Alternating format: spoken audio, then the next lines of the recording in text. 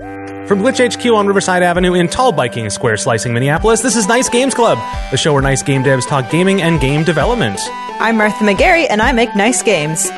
I'm Stephen McGregor, and I make nice games. And I'm Martha Croy, I too make nice games. For this roundtable episode, our topics are video game mastery, strategy guides and wikis, and designing party games.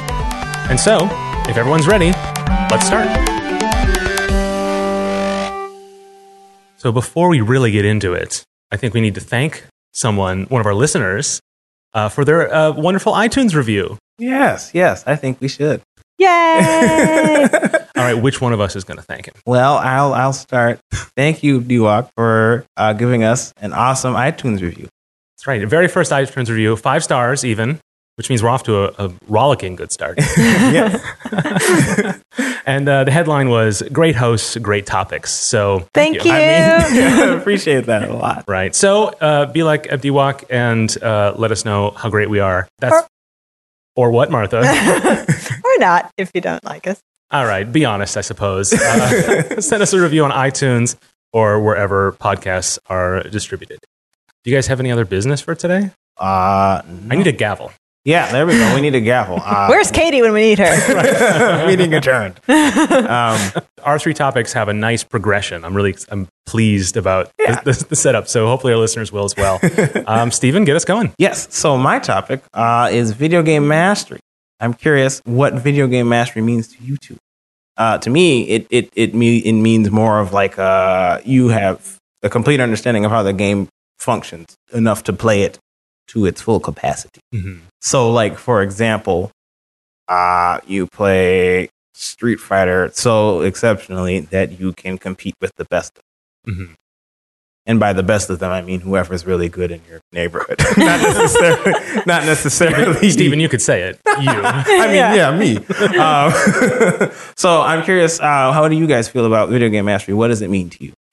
I don't know. I'm kind of, for me, and we've talked about this off mic, in that I feel like games don't need to be mastered. Okay. I feel like, I don't know. I mean, maybe it's because like when I play a game, I kind of do start to finish, or if it's not a game that has an ending, I play for a while, and then I'm kind of ready for the next thing, or I learn. I guess I treat it like movies or story. Like even if there is not a lot of story, I kind of absorb it and then I move on. I'm not one to really maximize it, and the one exception to that is a Super Mario game. Oh, okay. That I will, and only the 2D ones. Those ones I actually put some time into, and I don't know if that's nostalgia or just those are the ones I've given the time to unlock that my natural ability to actually want to master games. Okay. But I guess I just have a lot of experience with this concept, and I feel I'm confused when I see it in others because it feels like a lot of time you could be spending on other things. I know that's weird to say on a video game podcast, but like, you know what I mean? So no, I got it. That's why I like this topic, because you can maybe help me out. Yeah, for sure. Okay. So it sounded as though to you, video game mastery is more completing the game. Like completing the game, like getting all of the currency or whatever. I guess I don't use that term, but as far as I ever go with it, is like, the developer design win scenario. That's kind of what I want. Okay. Or if it's a multiplayer game, enough to have fun and maybe be competitive, but like amongst my friends. Sure. Like, and that is why I do not play games like Street Fighter or Smash even, because those games, the audiences of them require at least a little bit more mastery than I am. I want to say able, but the truth is willing to provide. Okay. Interesting. Martha, how do you feel? When I took that the motivation quiz, because it's awesome motivation quiz that everyone should take because it's really insightful on why different people choose and like different games. Mastery is one of the 5 or 6 like main categories, and I scored very low on mastery. Well, I guess I'm outnumbered. Yeah, but get 'em. But I feel like I do strive for mastery in strategy or like city building games and civilization sort of things, because I play like, how can I get this city built exactly the way I want it to and to get the win condition fast enough. Okay. Like I just went back and played Pharaoh Cleopatra. Oh, what's that? It's like, can't remember what it's called. Age of Empires, maybe? It's a city building game, but back in time. Yeah, I think that's Age of Empires. Okay. It's like that, except same company, I'm pretty sure, except it's in ancient Egypt. Okay. It's not very well balanced. But I spent a lot of time trying to figure out, like, how can I twist this game to be optimal? Okay. So optimization is what you look for in Mastery, huh? Yeah. Okay. Cool. So what is it about Mastery that you guys don't enjoy, though? Because to me, I don't know. For me, when I'm approaching it, I like feeling like I've understood what the game, or the maximum that the game developer has asked of me. Mm-hmm. And I mean, I don't always reach that. As much as I say I'm amazing at Smash, I'm not really that good. I can't go into Evo and start competing with Zero and stuff.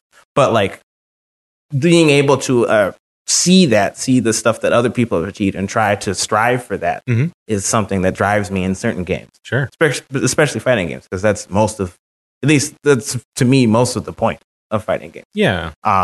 But you guys don't see that? You don't feel that drive? I guess that sort of that notion of accomplishment. Yeah. I don't get anything out of it. Okay. And I think that, and it might be experience, right? I haven't put the time in, and so haven't come to like it. Yeah. So it might just be that. I don't know that this is necessarily an ideological thing. Mm-hmm. But when I think about it, I feel like I don't feel that that's a sense of accomplishment. Like I don't think gaming is a skill. Oh. I guess. Okay. And I don't know if that's controversial, but because it seems kind of just natural to me that gaming is an activity, it's fun. Yeah. And the competitive games, there's which isn't to say that you shouldn't want to get good at a game because it's fun. Like, right. But I guess I feel the same way about sports. Like, sports are fun to play, but I wouldn't ever, even if I had the natural talent, I wouldn't want to win the Super Bowl. Like, that does not sound interesting to me. Like, is that weird? Like, I don't know. I don't know. It's just, I don't know. To me, it's like you're trying to be the best. I guess that's whatever. You don't ever want to be the best? I do not care if I'm the best. Okay. Huh. Man, I don't want to be the worst, I suppose. No, well, yeah, but I actually don't even mind if I'm the worst. I mean, insofar that if I'm the worst, I'll have no fun. Okay, yeah. That's kind of all it If you're the worst and you still have fun, you don't care. For the most part? Pretty much, yeah. Okay, that is... I mean, we play board games here twice a month, and I'm very frequently the worst. And I have really a blast. So yeah, I mean, proof's there. It's important to have fun while you're playing the game, but at the same time, like, well, I don't know. It's different for me. It depends on the game. Strategy games I don't like because I don't tend to enjoy them very much, so I don't tend to strive for mastering those. But action games, I'm at least decent at, and so I try to do that. Yeah. And even if it's not a competitive thing, like I try to get high achievements in certain things, like Bayonetta or Devil May Cry or whatever. I am sometimes a completionist, though. Okay. But like, if completionist in a game like Assassin's Creed, which has sucked many people in, that is not even about skill. That is just about time. Oh yeah, for real. So like, I will be victim to that motivation, certainly. And I'm maybe disparaging it, but it has similar roots, right? I mean, sort of, but yeah, like wanting it all. Right? Yeah, but at the same time, wanting it all is different from Matt trying to be the best. Yeah, you know, exactly. Yeah, right. Yeah. You feel it? Martha's feeling me. Okay. But I feel also like I want to win. Yeah. Yeah. I don't necessarily, when I think of mastery, I think of like platformers or like really, really, really hard games that you have to be very technically skilled in order to complete. Like Mario, I had a Game Boy version of Mario. I played the first level and could not get past it. And I was like, this is boring. I'm not doing this anymore. Okay. Yeah. To be fair to you, Martha, Super Mario Land is not a great game. I recently played it on the 3DS, and I was like, oh, great, it's a Mario game I haven't been exposed to because I never had it growing up. It isn't that great. The jumping is not as good. That's one of those ones where nostalgia has lifted it a little more than I think it deserves. Yeah. So just to, help you out a bit there, I guess. But like we played Mega Man. Oh yeah, something. Which one was that? Mega Man 6. It was so hard. It was, yeah. I can see exactly what I'm going to have to do in order to beat this. Yeah. And it will take a really long time to get all that muscle memory and stuff. Yeah. I'm like, that is not like something I'm interested in spending my time doing. Yeah. I do feel similar to that. But like when I understand what it'll take, I'm like, well, now I know that's good enough for me. Yeah, I can see that, but well, I guess maybe you guys just haven't gotten into I suppose I'm speaking specifically in action game terms. Sure. Maybe there's like a strategy game, because Martha, you were just talking about you got into mastering the Egyptian game. Mm-hmm. Are there other strategy games that you felt like you wanted to master? Civ. Okay. Yeah. Of course, listeners heard all about that. Wait, no, maybe they haven't. No, they haven't. Because we didn't release that episode. Well, I really like Civ. Our unaired pilot, we talked about Civ 6. Yes. And, but interesting stuff. Like, recap if you like. Yeah. I don't like finishing that game. I only like playing the first and like middle parts of it, which might speak to the mastery thing, because I want to, like, if once I win, that's like, it's over. Like, you can't, I don't know, like doing the same part of it over and over and over again to try to like be the most best optimal, quickest path to whatever, having the most points or whatever. Yeah, that sounds like mastery to me. Okay, so I do understand. Okay, well, maybe I'm not as alone as I thought. In like fighting games, I do want to win, but I don't want to put the time invested to like math. But like for Smash specifically, I only play Kirby. You don't do the rock strategy, do you? Down B and everything. I mostly swallow people. Oh, okay, that's better than most. Okay, interesting. So that's a little bit of mastery, because I'm like, well, I don't play this very often, so I'm going to play the character that I know the best and that I'm like will continue to work on learning. Yeah. Okay. Yeah. So Smash is a good example. Like the times I play as Meta Knight, and Meta Knight's not as powerful. Oh man, in Brawl? Not in Brawl. And I really liked that because there was the thing he does, that little drill move. Yeah. And I actually got good at doing that. And as soon as I got comfortable with it, then I could get a little better at it. So I guess I'm with you, Martha, that like there's that level of mastery that counts. I'm giving us a permission on that, which is to say that like that's the level we reach and feel that we've mastered it. Air quotes. Yeah. Because then our interest fades, and that's where then after that it's just a task, not mastery anymore. So you just want to master like a specific aspect of the game, but not the game itself. Sounds like enough to get the fun we want from it, right? I don't know. I guess so. Yeah. Oh, okay. Such a interesting view. Yeah. Haven't experienced. Well, what do you? Yeah, tell us about. Well, give us your history. Like, sure. Yeah. All right. I mean, I play a bunch of fighting games. I went into a Soul Calibur 5 tournament once. Won like $7. I won $5 and the entrance fee was $7. That's what it was. So not as good. Net loss of $2. But I mean, I think I got fourth place, and I've competed in a couple of tournaments. I haven't recently. I've been so busy. But those kinds of things I really enjoy, because I'm competing with other people and we're all trying to be the best. Yeah. And even if it's just in our small little area. And so like that level of competition where it's just you and this other person, and you are communicating through the language of video games. It's kind of it's thrilling in a strange way.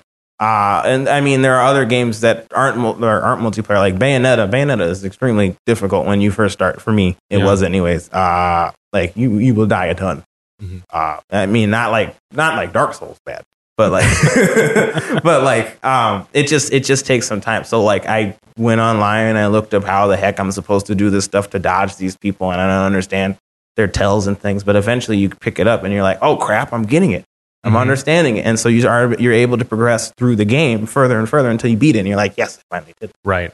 That level of accomplishment is just, it feels empowering to me. Right. There are a lot of games that require a level of mastery to complete it, which is the thing I want to do. Okay. And so those are the types of games which I will let them suck my time in to reach that level. Right. But only in service of completing it. Okay. So even when I'm talking about Mario games, which I will go through and get all the special coins, and I want to collect it. It's a completionist thing. Right. But I kind of don't care if my jumps are perfect, only if I get the things that I want. Yeah, and I think my jumps sometimes have to be perfect, and so I will get good. Okay. Yeah. I can totally respect that. Like I feel like at a certain, you don't need to get literally perfect jumps. If you're trying to compete at the literal highest level, then you have to get to that point. Right. Like if you're going to Evo and you're fighting in Marvel vs. Nobody plays Marvel anymore. But if you're one coming, right? Yeah, there's a new one coming. If you're going and competing in the highest level, you have to get to that point. But no, for the most part, everybody is at their, local level. And so you don't have to get that good. You just have to be the second. You just have to beat the second best person. It's funny. This is almost a matter of scale. Like you've said a couple times, like that. You're not professional class, but like I imagine somebody walking in, gets in the fourth mic and saying, "Steven, you don't care about mastery. Why don't you?" Well, shoot, yeah. It kind of in the same way you're saying to us. Yeah, I guess it's just it's how much you or how. Yeah, it just depends on how much you want to be satisfied by the game. Right. Yeah. Okay. And that's interesting because the types of games like that are keyed to that. So Dark Souls is one, fighting games, and then there's the two to competitive versus mastering a system. Yeah. Right. As designers, what do we want to think about games that require mastery of the players? And does that lock off certain audiences, or do you need, or say you want to make the game compelling enough for someone to master it? Yeah.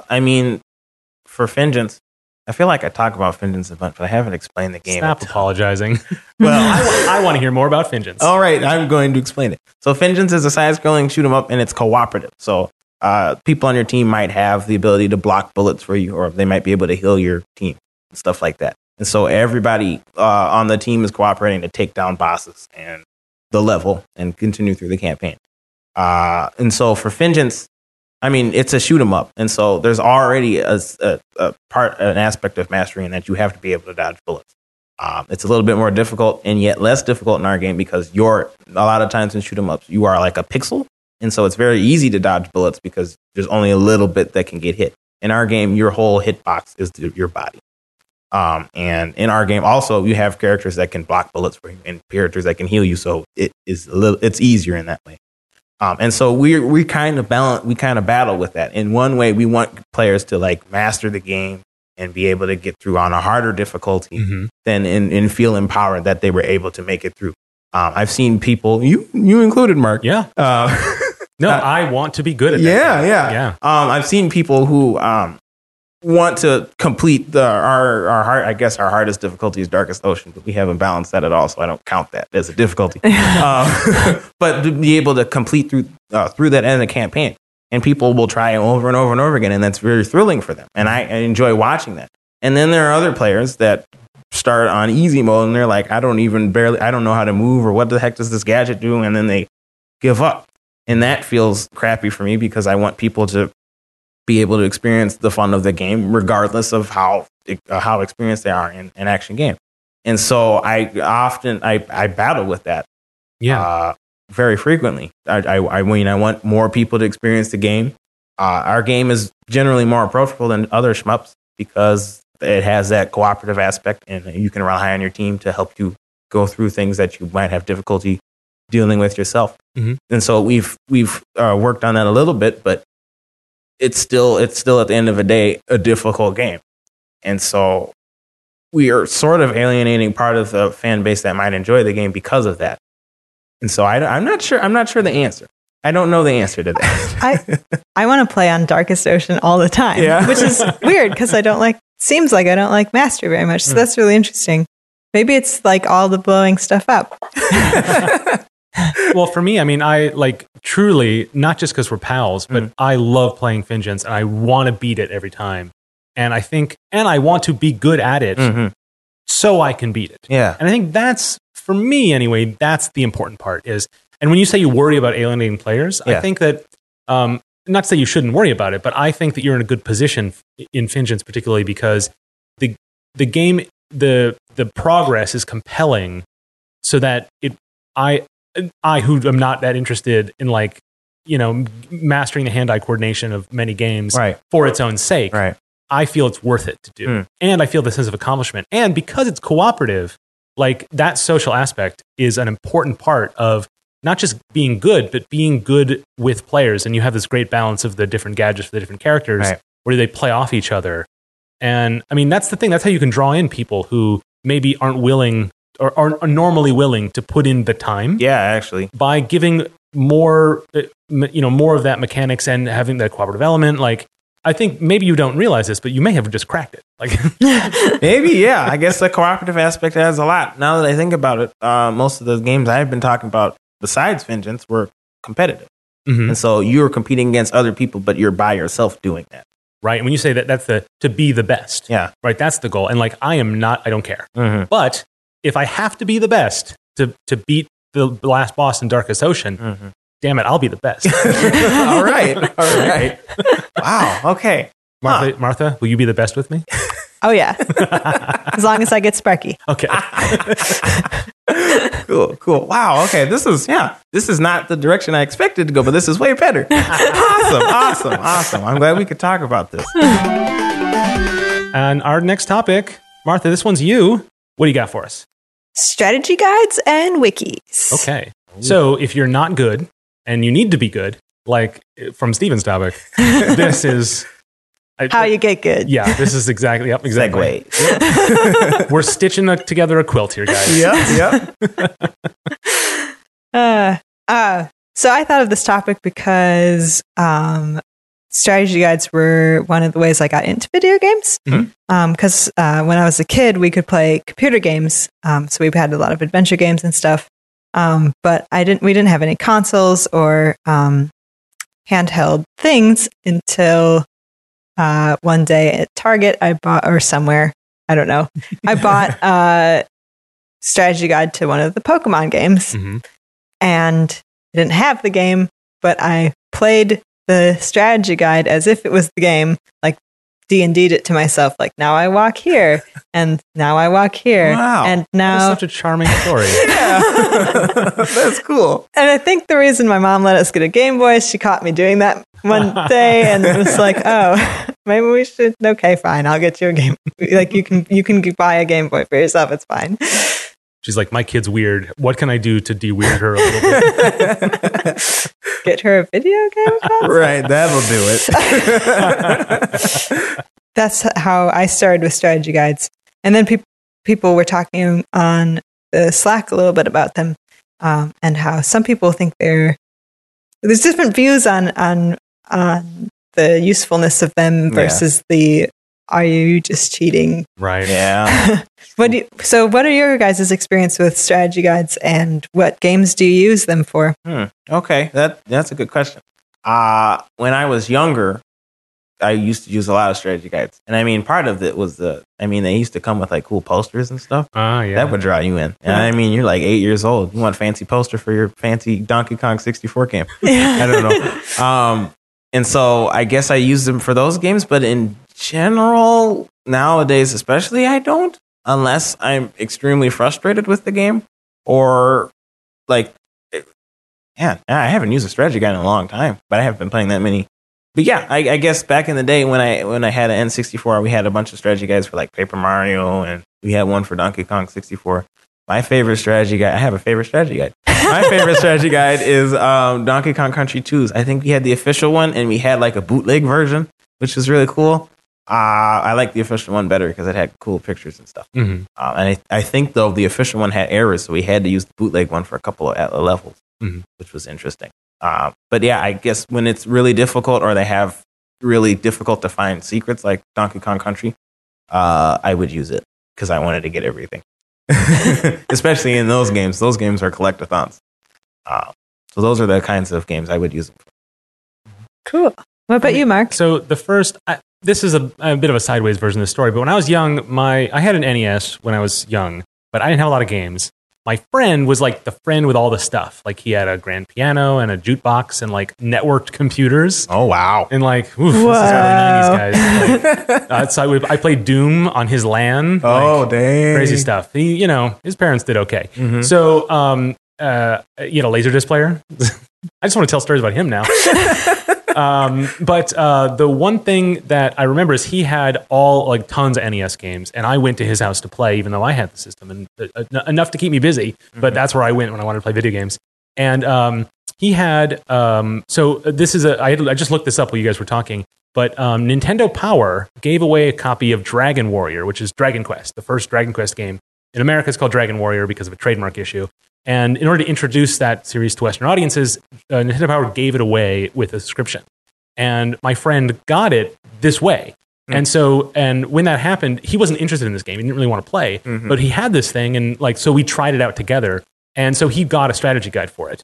Or was it that the Nintendo Power came with it? It had a big map. It was a whole deal. Okay. And so that's my memory of it, is it was a way to discover this game that I wasn't terribly interested in. Huh. And it almost felt kind of Narnia-ish in a sense. Like we kind of didn't know what to expect, but we had the bound guide to take us through there. And so I have that little wistful sort of memory of that's what guides can do for you. And it's very similar kind of what you're talking about, Martha, like that it opened you to the world of the game.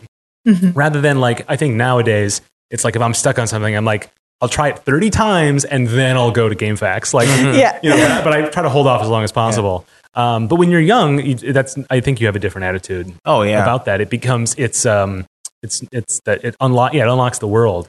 And so I have like a soft spot for those types of things. But in this modern era, there's just not much that services that. It's very much like people writing here's how you do it, just the facts, ma'am. And less of that kind of like rich sort of tome that was, emblematic of those early days. It's almost as if they were like books and lore on them and into themselves. My favorite thing about the Pokemon ones is that, with the Game Boy, you had this little screen, but in the strategy guide, you saw the whole route or level and like all spread out. And you're like, that's, this is what they were designing for, not this little screen. This is what the real world looks like if you were there. Like, that's really cool. Like, in the Donkey Kong Country strategy guides, I guess really Donkey Kong Country 2, they had like the whole level. Yeah, like you were saying, like they had the whole level shown up on the thing. And so it was really cool. You got to see that whole vision and stuff. When me and my brother, we got Donkey Kong Country Tropical Freeze, and we were feeling nostalgic. So we got the strategy guide for it too. Nice. But the maps were just like they were just like colors, or like colors of the map, not like the actual map. It was mono color. And so it was less cool. Because like you didn't get to see stuff that nobody else would have seen unless you got the strategy guide.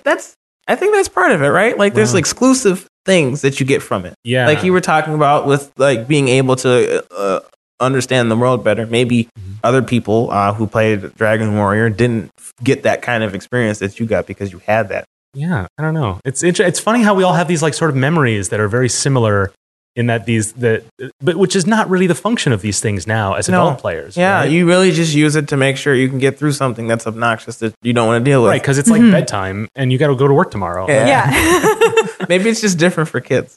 Then they just have all the time in the world to just play this game, and so they just experience that or that aspect of the game differently than we do now. The last strategy guide I did buy was for the Little Big Planet series. Oh, okay. Because there's like 1 million collectibles. And that also has a great creator's guide in the back for the level editor. Oh. So the book had some extra value for that. And it did remind me a little bit of the old. So we should get some kids on and ask them. Yeah. Do you think you would make a strategy guide for the games that you're making? Oh, crap. I mean, don't they contract that out or something? Prime is probably a little busy with every other strategy guide. I suppose. Hey, guys. Yeah. I was just thinking about Metro Nexus, your game, Mark, and the game you based it off of, City Connection. Yes. The classic. Look it up. That had a secret not strategy, but like lore in the manual, like the user manual. Oh, yeah, right. The cats. Yes, the obstacle cats. Cats. Yeah. Bamboo shoots. There's a very funny little descriptions of what they are. And it's funny. It's the English translation of what was surely a joke in Japanese that the English translators were like, how are we going to make this work? I think the line is like, these cats stand in the road waving a flag for reasons only known to themselves. Very clever. It's fun. I'm making an arcade style game, and so I'm debating how much of the game's universe, which I've developed way more than is probably necessary. None of it's really in the game, and I'm kind of debating how much to put in the game, not just because I don't have a lot of time to do it, but also because I kind of want to keep it an arcade game. that might be a way. Actually, I suggested this to you guys, the Finges team, that like you guys were talking about cutscenes and like because you guys have a rich sort of story wrapping around your game as well. And I suggested like make a website. Like that's a way to to portray the story. Yeah, you did suggest that. That's right. Which I mean, and that's of it. And you could certainly have tips for new players. You could make that work. Yeah. When we were talking about having people. I guess we really were talking about like maybe players, our community who played the game a bunch would make their own wiki and be able to discuss strategies and people would have like a list of all of the different things they can do in the game. And so we hadn't really thought about making it ourselves. I guess we would be the most qualified to do that, but right now we're too focused on making the game to tell people how to beat it. But that is interesting. It would be pretty cool if like there are some games out there that have been made that like you almost are reliant on a wiki in order to beat, like what's the name? Terraria. I feel like that game. They basically kind of just throw you in there. There's a little bit of instruction, but for the most part, you don't know what the heck you're doing unless you go on the wiki and figure out what your actual goal is. Like you won't ever find any bosses unless they tell you, unless you look it up. Unless they've changed that recently. I haven't played the updates, but those games you need a guide. I guess there are some games like that. I can't think of any other ones offhand right now, but. I use the Stardew Valley wiki a lot just to be like, when is this in season? Where is this fish? Okay. Do you feel like you need the wiki in order to do that? Do they have like tips in there to tell you that stuff? It's like a catalog of all the things and like what everyone likes. It was interesting talking to Adia, who was our guest a couple episodes ago. And she plays the game without looking at the wiki, she's like, I found out that Sebastian likes this and such. I'm like, what? You had to find that out? I just looked up whatever he liked best and did that.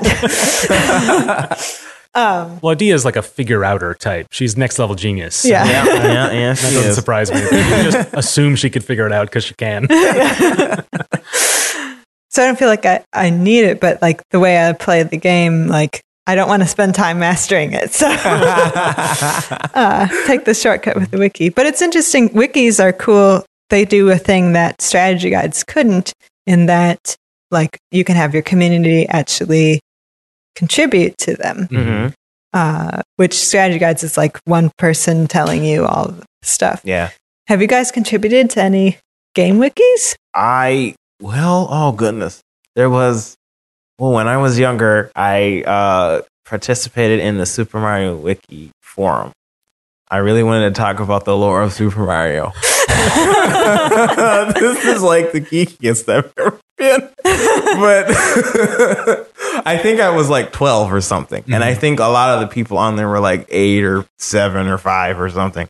And so all of the discussions I ended up I was really into Donkey Kong Country. And so I had tried to have like a whole lore on like the transition between Donkey Kong Country and Donkey Kong Country Returns, the story of the differences in the story and stuff. And people were like, yeah, that's cool, but Luigi's my favorite character or something. And I was like, I'm not going to get I would have said at that time. I'm like, I'm not going to get anything out of this. I haven't participated in specifically adding strategy to Wiki, but the community is there on the wikis. So I wanted to, and back then I used to read on the forum all the time because I was really I really like reading about Mario stuff because it was just kind of random, obscure knowledge. Yeah. And so that was all interesting. So I participated in the forums. I felt like I wanted to talk about it and stuff.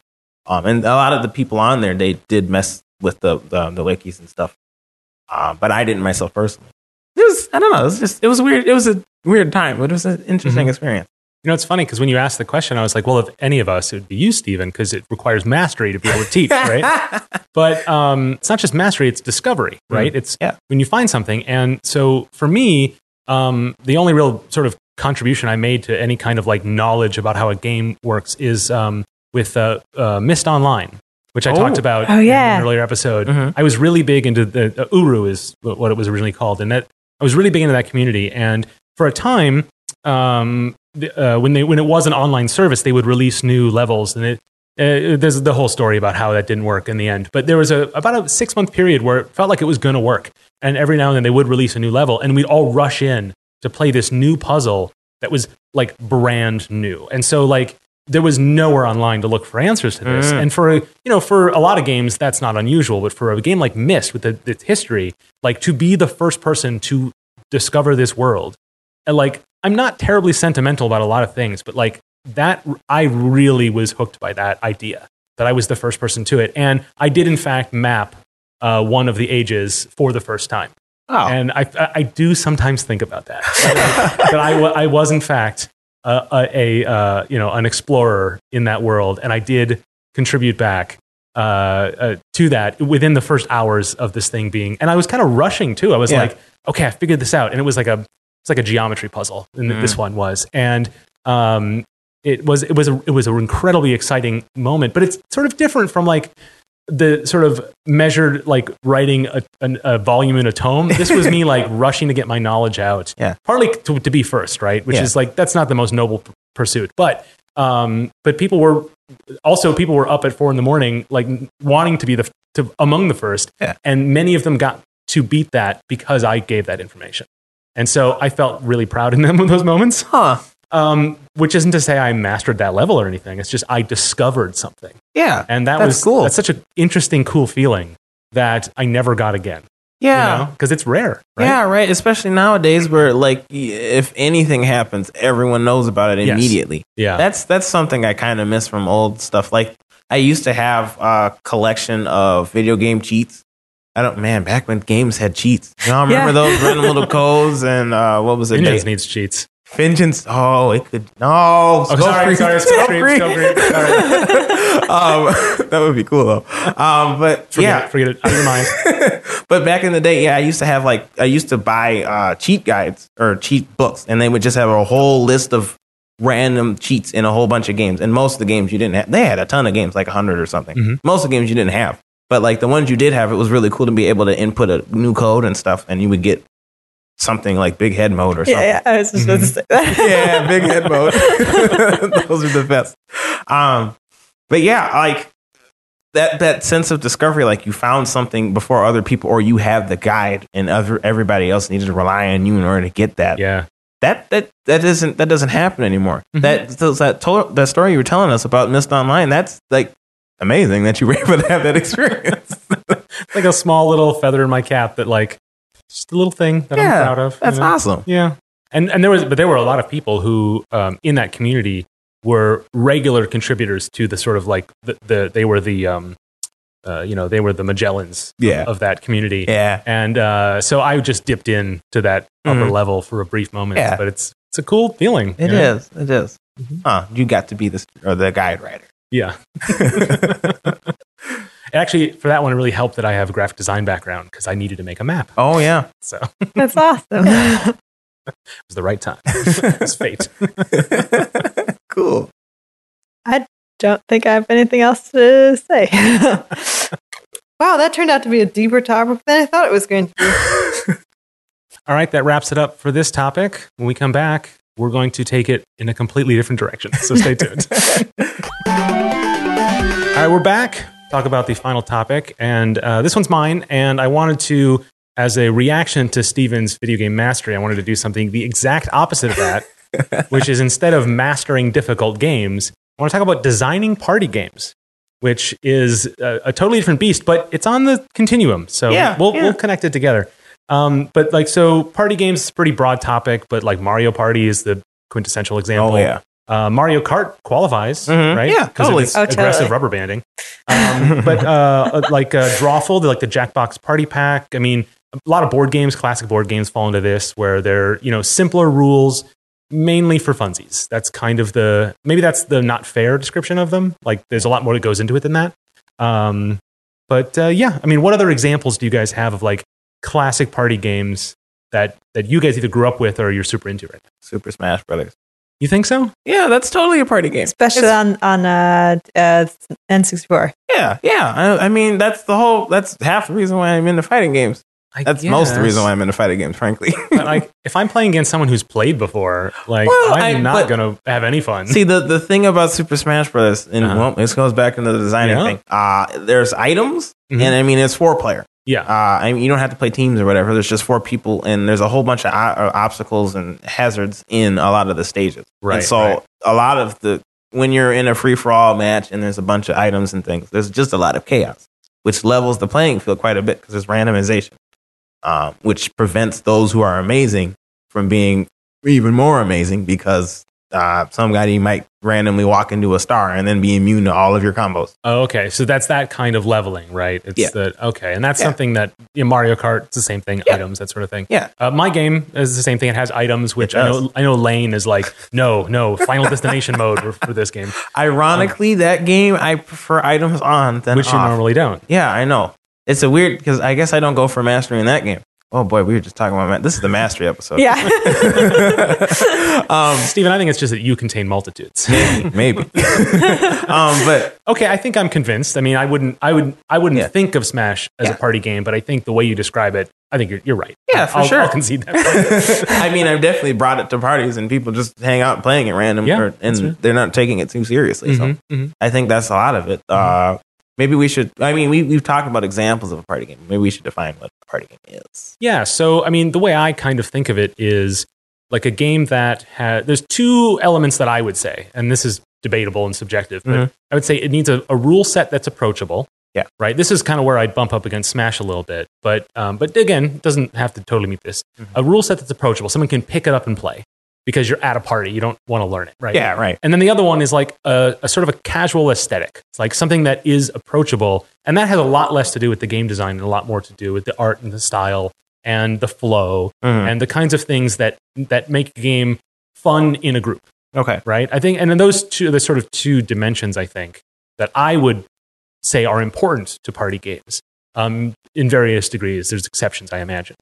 Does that? Do you guys feel that makes sense? Yeah, I agree with it. So basically, just you want to maximize approachability as much as possible. It sounds like right. But also, I mean, and we can get into it, but like things like, how does scoring work? Like, how, what is it designed? I mean, really, it's the opposite of mastery. It's like if they've played this game for 30 years at various parties and they introduce it to somebody, that person should be able to win.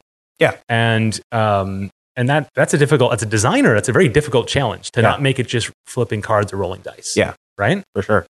I think one game that does that really well is you place objects. The chicken horse game. Oh dear. Shanti, come back, help us. I know you're talking chicken. It's super something, right? Super chicken horse. Chicken horse. We'll look this up and then Ultimate Chicken Horse. Ultimate Chicken Horse. Yes, I think that game hits all the things you were talking about, Mark, in that very approachable rule set. You get an item, you place the item, you try to get, or the hazard, and you try to get from point A, point B. Whoever does gets points. Yeah. Whoever gets the most over the line points wins the round.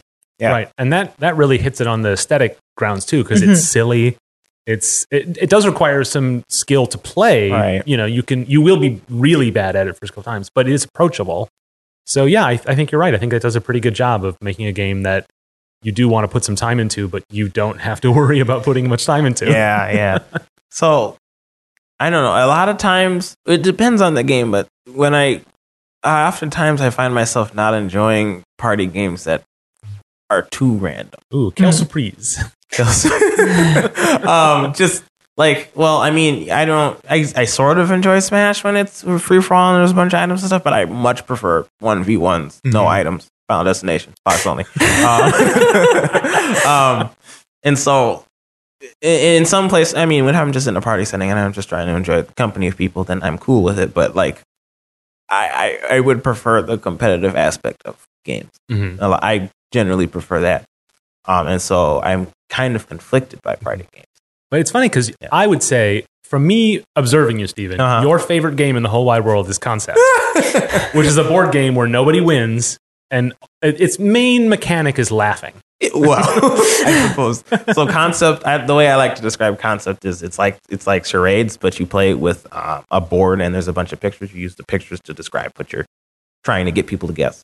And I kind of disagree with that in that like it's the person who's doing making or picking the pictures on the board. There's some skill involved. There's no randomization in that. That's true. Really. So I feel like you're the person is trying to display their skill at communicating using only the pictures provided. And so there's an aspect of it that I enjoy. It's not competitive. Everybody, it's all completely cooperative, but we're all trying to figure this out together, and there's no random aspect that puts you down or lowers your skill level.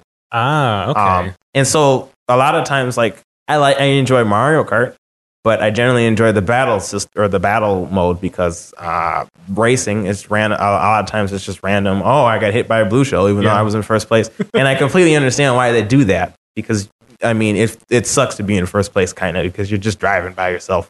It's lonely at the top. Yeah, and so you need something to allow other people to interact with you, but. At the same time, it's like I'm winning. I feel like I should still be winning. Yeah. And so oftentimes I'm like, oh, man, with those kinds of games. Well, here I challenged you with a contradiction, but truthfully, I also like battle mode in Mario Kart way better than racing.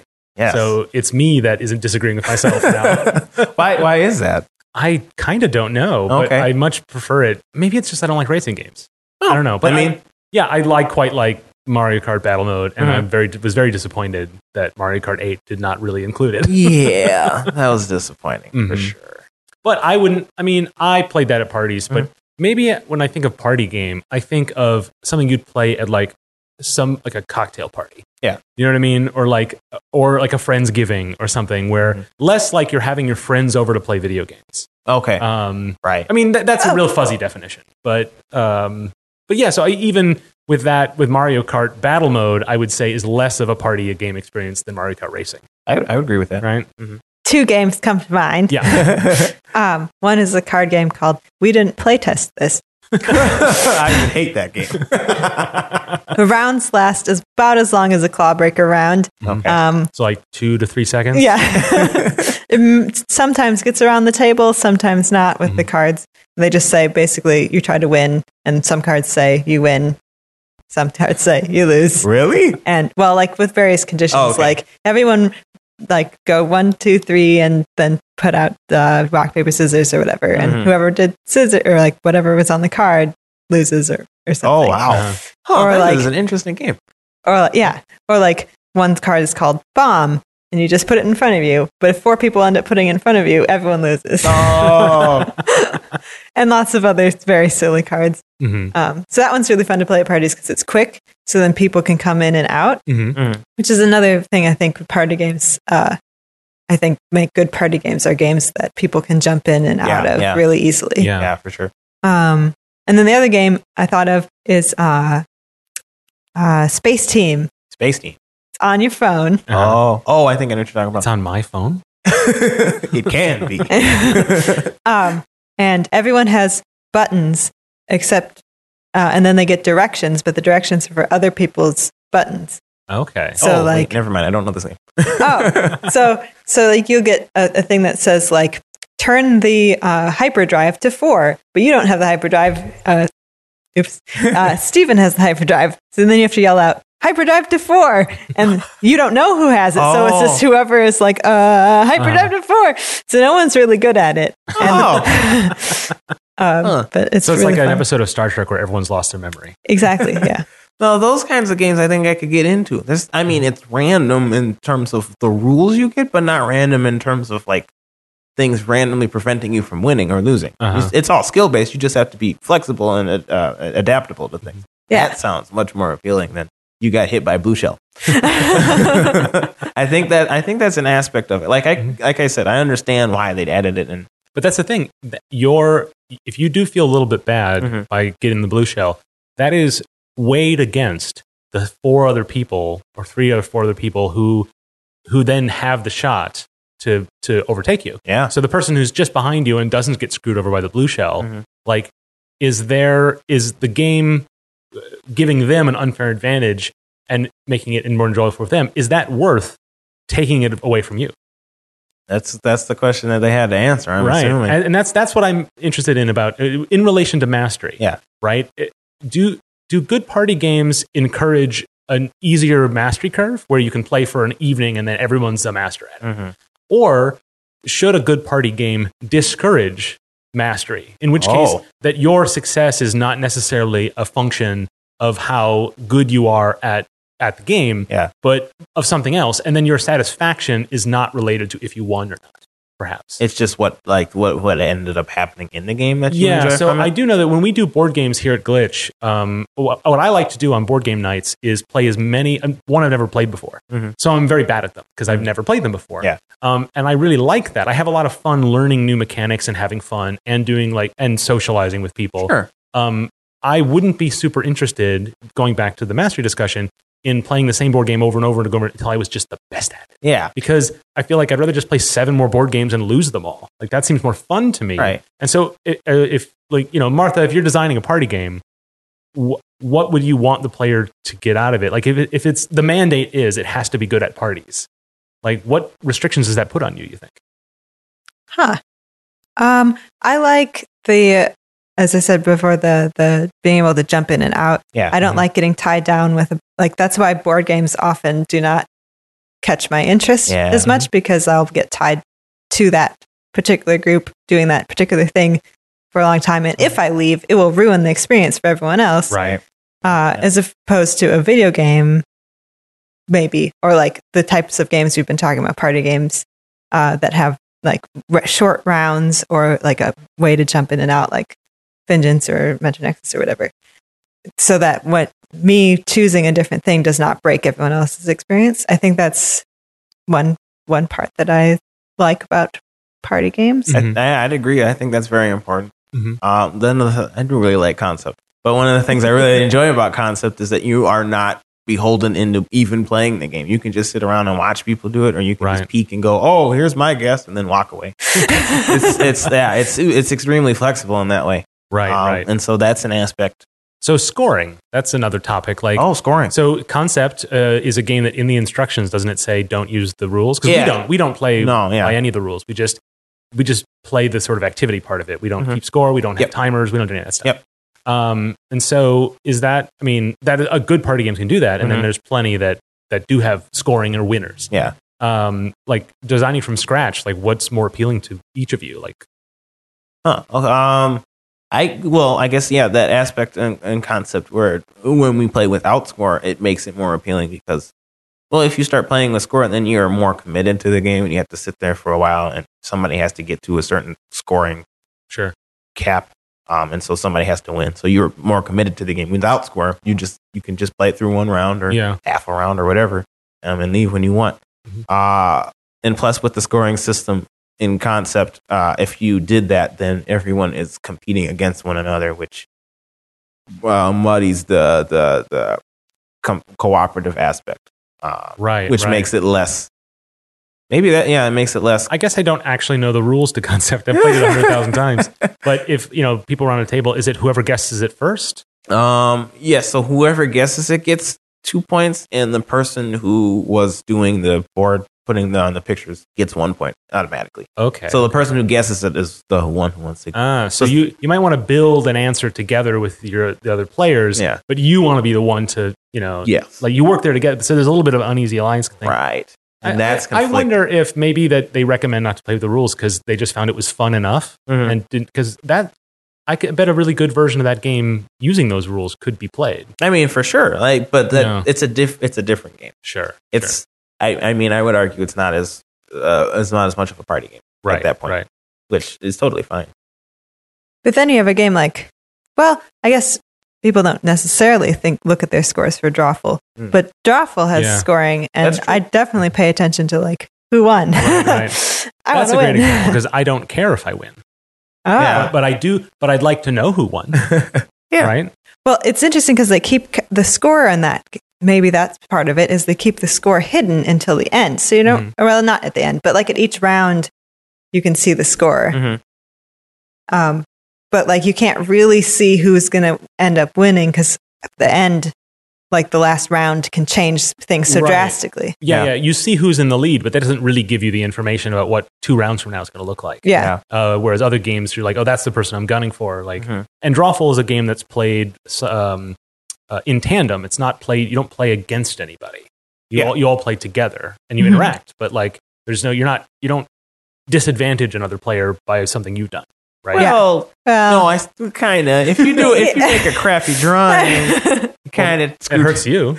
Yeah, I suppose it hurts you too. That game is surprisingly well balanced in terms of its scoring, but yet I do not care what my score is. Yeah, I honestly don't really like Drawful very much because it feels like it again kind of feels random as to who wins and loses.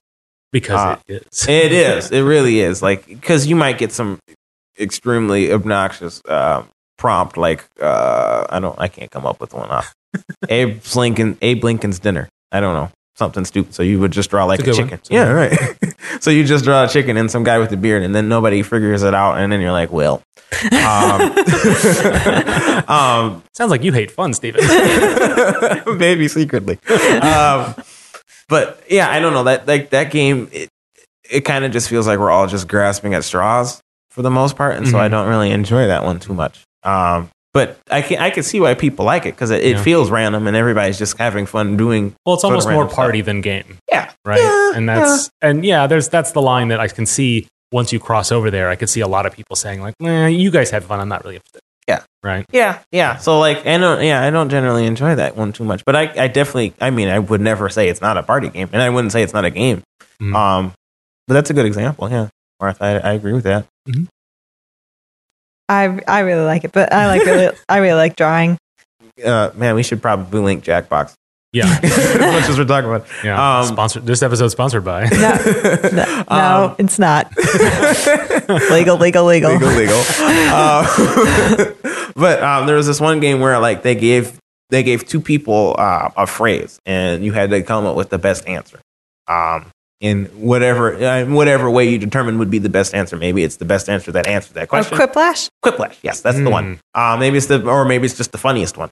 That one I enjoyed because like two people, man, I guess maybe I just really like competition, but two people were competing over the best ones, and it just ended up being like really funny and silly, but the rules made sense, and you could actually like compete. Mm-hmm. And so there wasn't random. I mean, there's randomness in that. Oh, you got a really stupid phrase, but like if you're clever, you can come up with something that's better than the other person. Mm-hmm. Or you can get lucky like me and just manage to put in a letter, and the other guy didn't put any answer, and so you get free points. That was fun too. I think we did learn it. You really like competition. Yeah, I guess So that it really segues perfectly into my last question about this, which is about like co-op versus competitive party games. Yeah, like Concept is a co-op game. Mm-hmm. And many other like Mario Kart is competitive, and Mario Kart needs to make modifications to make it so that everyone stays in it till the end, right? Yeah. A lot of party games work that way, where it's like it doesn't reveal who the winner is till the very end, so nobody drops out early, and that is against the sort of competitive nature of many games.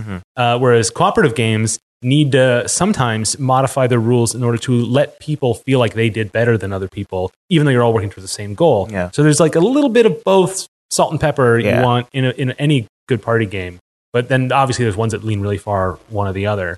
And I'm kind of torn because like especially with board games, I really like co-op board games. Me too. I think those are like just a blast, and I really enjoy working with others and like talking out a solution, and then as a team making a decision.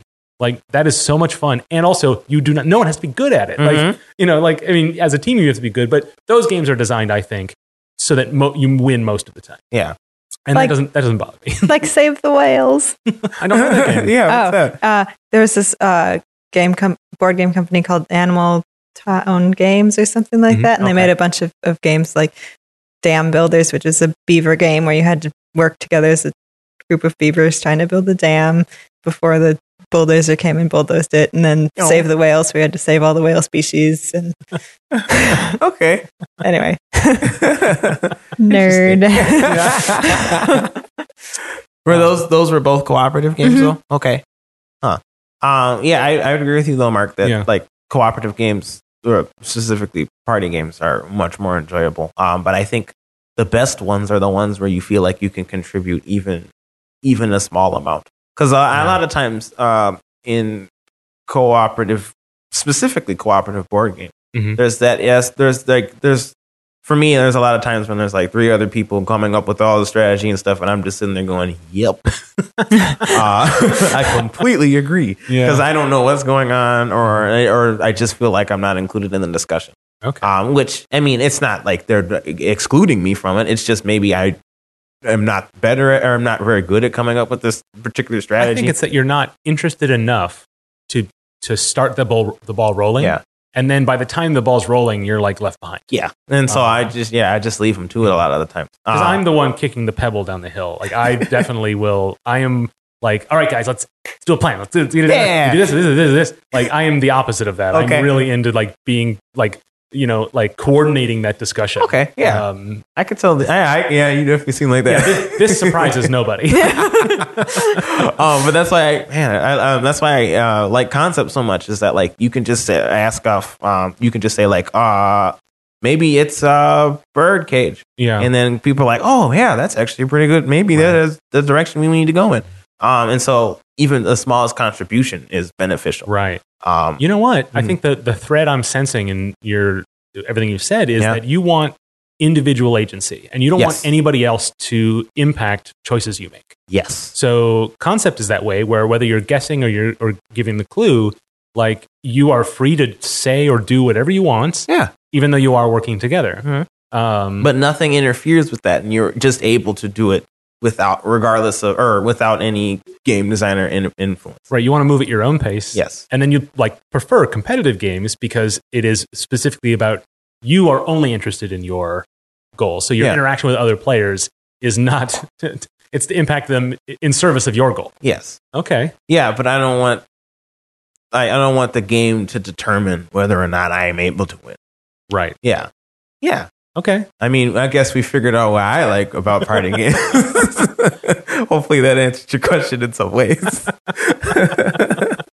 I don't know. I think that I framed the question as co-op versus competitive, but that's not even the right question. It seems like we all have a different kind of view on what's good about that's not the definition that matters to whether you like it. Or as designers, what you want to lean towards. Well, I guess to me though, it seems like cooperative is the way to go for these kinds of games. Yeah. I mean, we've already went over it. Like, it makes most sense. It's less likely that if you're designing a cooperative game that you have to interfere with the player's ability to progress, or like an individual player who's better at the game's ability to progress. Mm-hmm. If it's cooperative, because everybody's pursuing the same goal, but everyone theoretically can have their own agency while they're working on the game, or while they're going through the game, and so that makes it more fun, at least for me. Yeah. Whereas competitive games, in order to put people on the same playing field, there has to be some form of randomization. Mm-hmm. Right. Or everyone has to be a master. yes. But that makes it less of a party game at that point. That's true. Yeah. I suppose like Sushi Go. I like Sushi Go. That's a drafting game. It's really simple. I guess that's probably why I like it so much. But it's still it's random in what cards you get, but you have to make decisions based off of that randomization. And that's another one where you really you do a little bit of strategizing by what you pick and what you pass. Yeah. But you don't feel like anyone else is impacting your play. Yeah, for the most part, yeah. And I mean, even when they do, they're the ones making that decision, not the game. Right. So that game works for me. I like that one, even though it's competitive. Yeah. How do you feel about Overcooked? Oh yeah, the elephant in the room. Yeah. So yeah, Overcooked. I mean, wait, Martha, describe Overcooked. Yes. One of my favorite games in the world.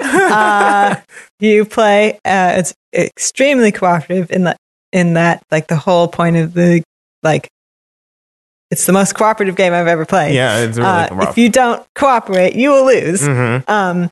I think that's one of the few party games that mastery is important. Yeah, I agree with that. Yeah, the controls are very simple, but it requires it's strategic mastery in a sense. And that that's what you like. I really like it. That's a big smile on Martha.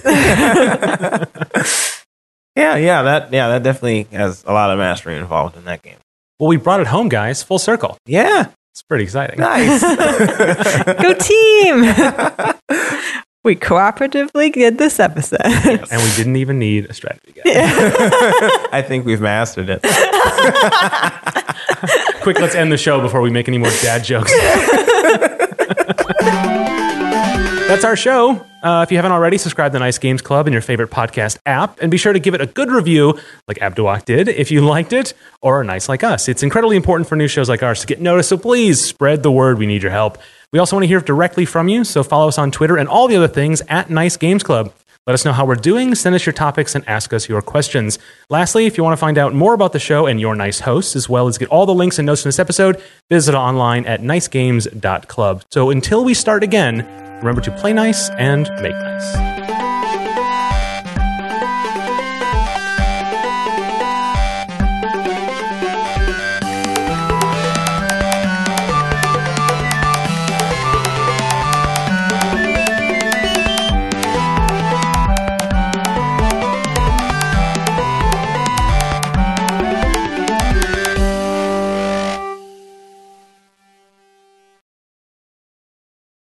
What's so special about Hero Bread's soft, fluffy, and delicious breads, buns, and tortillas? Hero Bread serves up 0 to 1 grams of net carbs, 5 to 11 grams of protein, and high fiber in every delicious serving. Made with natural ingredients, Hero Bread supports gut health, promotes weight management, and helps maintain blood sugar. Hero also drops other limited edition ultra-low net carb goodies like rich, flaky croissants and buttery brioche slider rolls. Head to hero.co to shop today.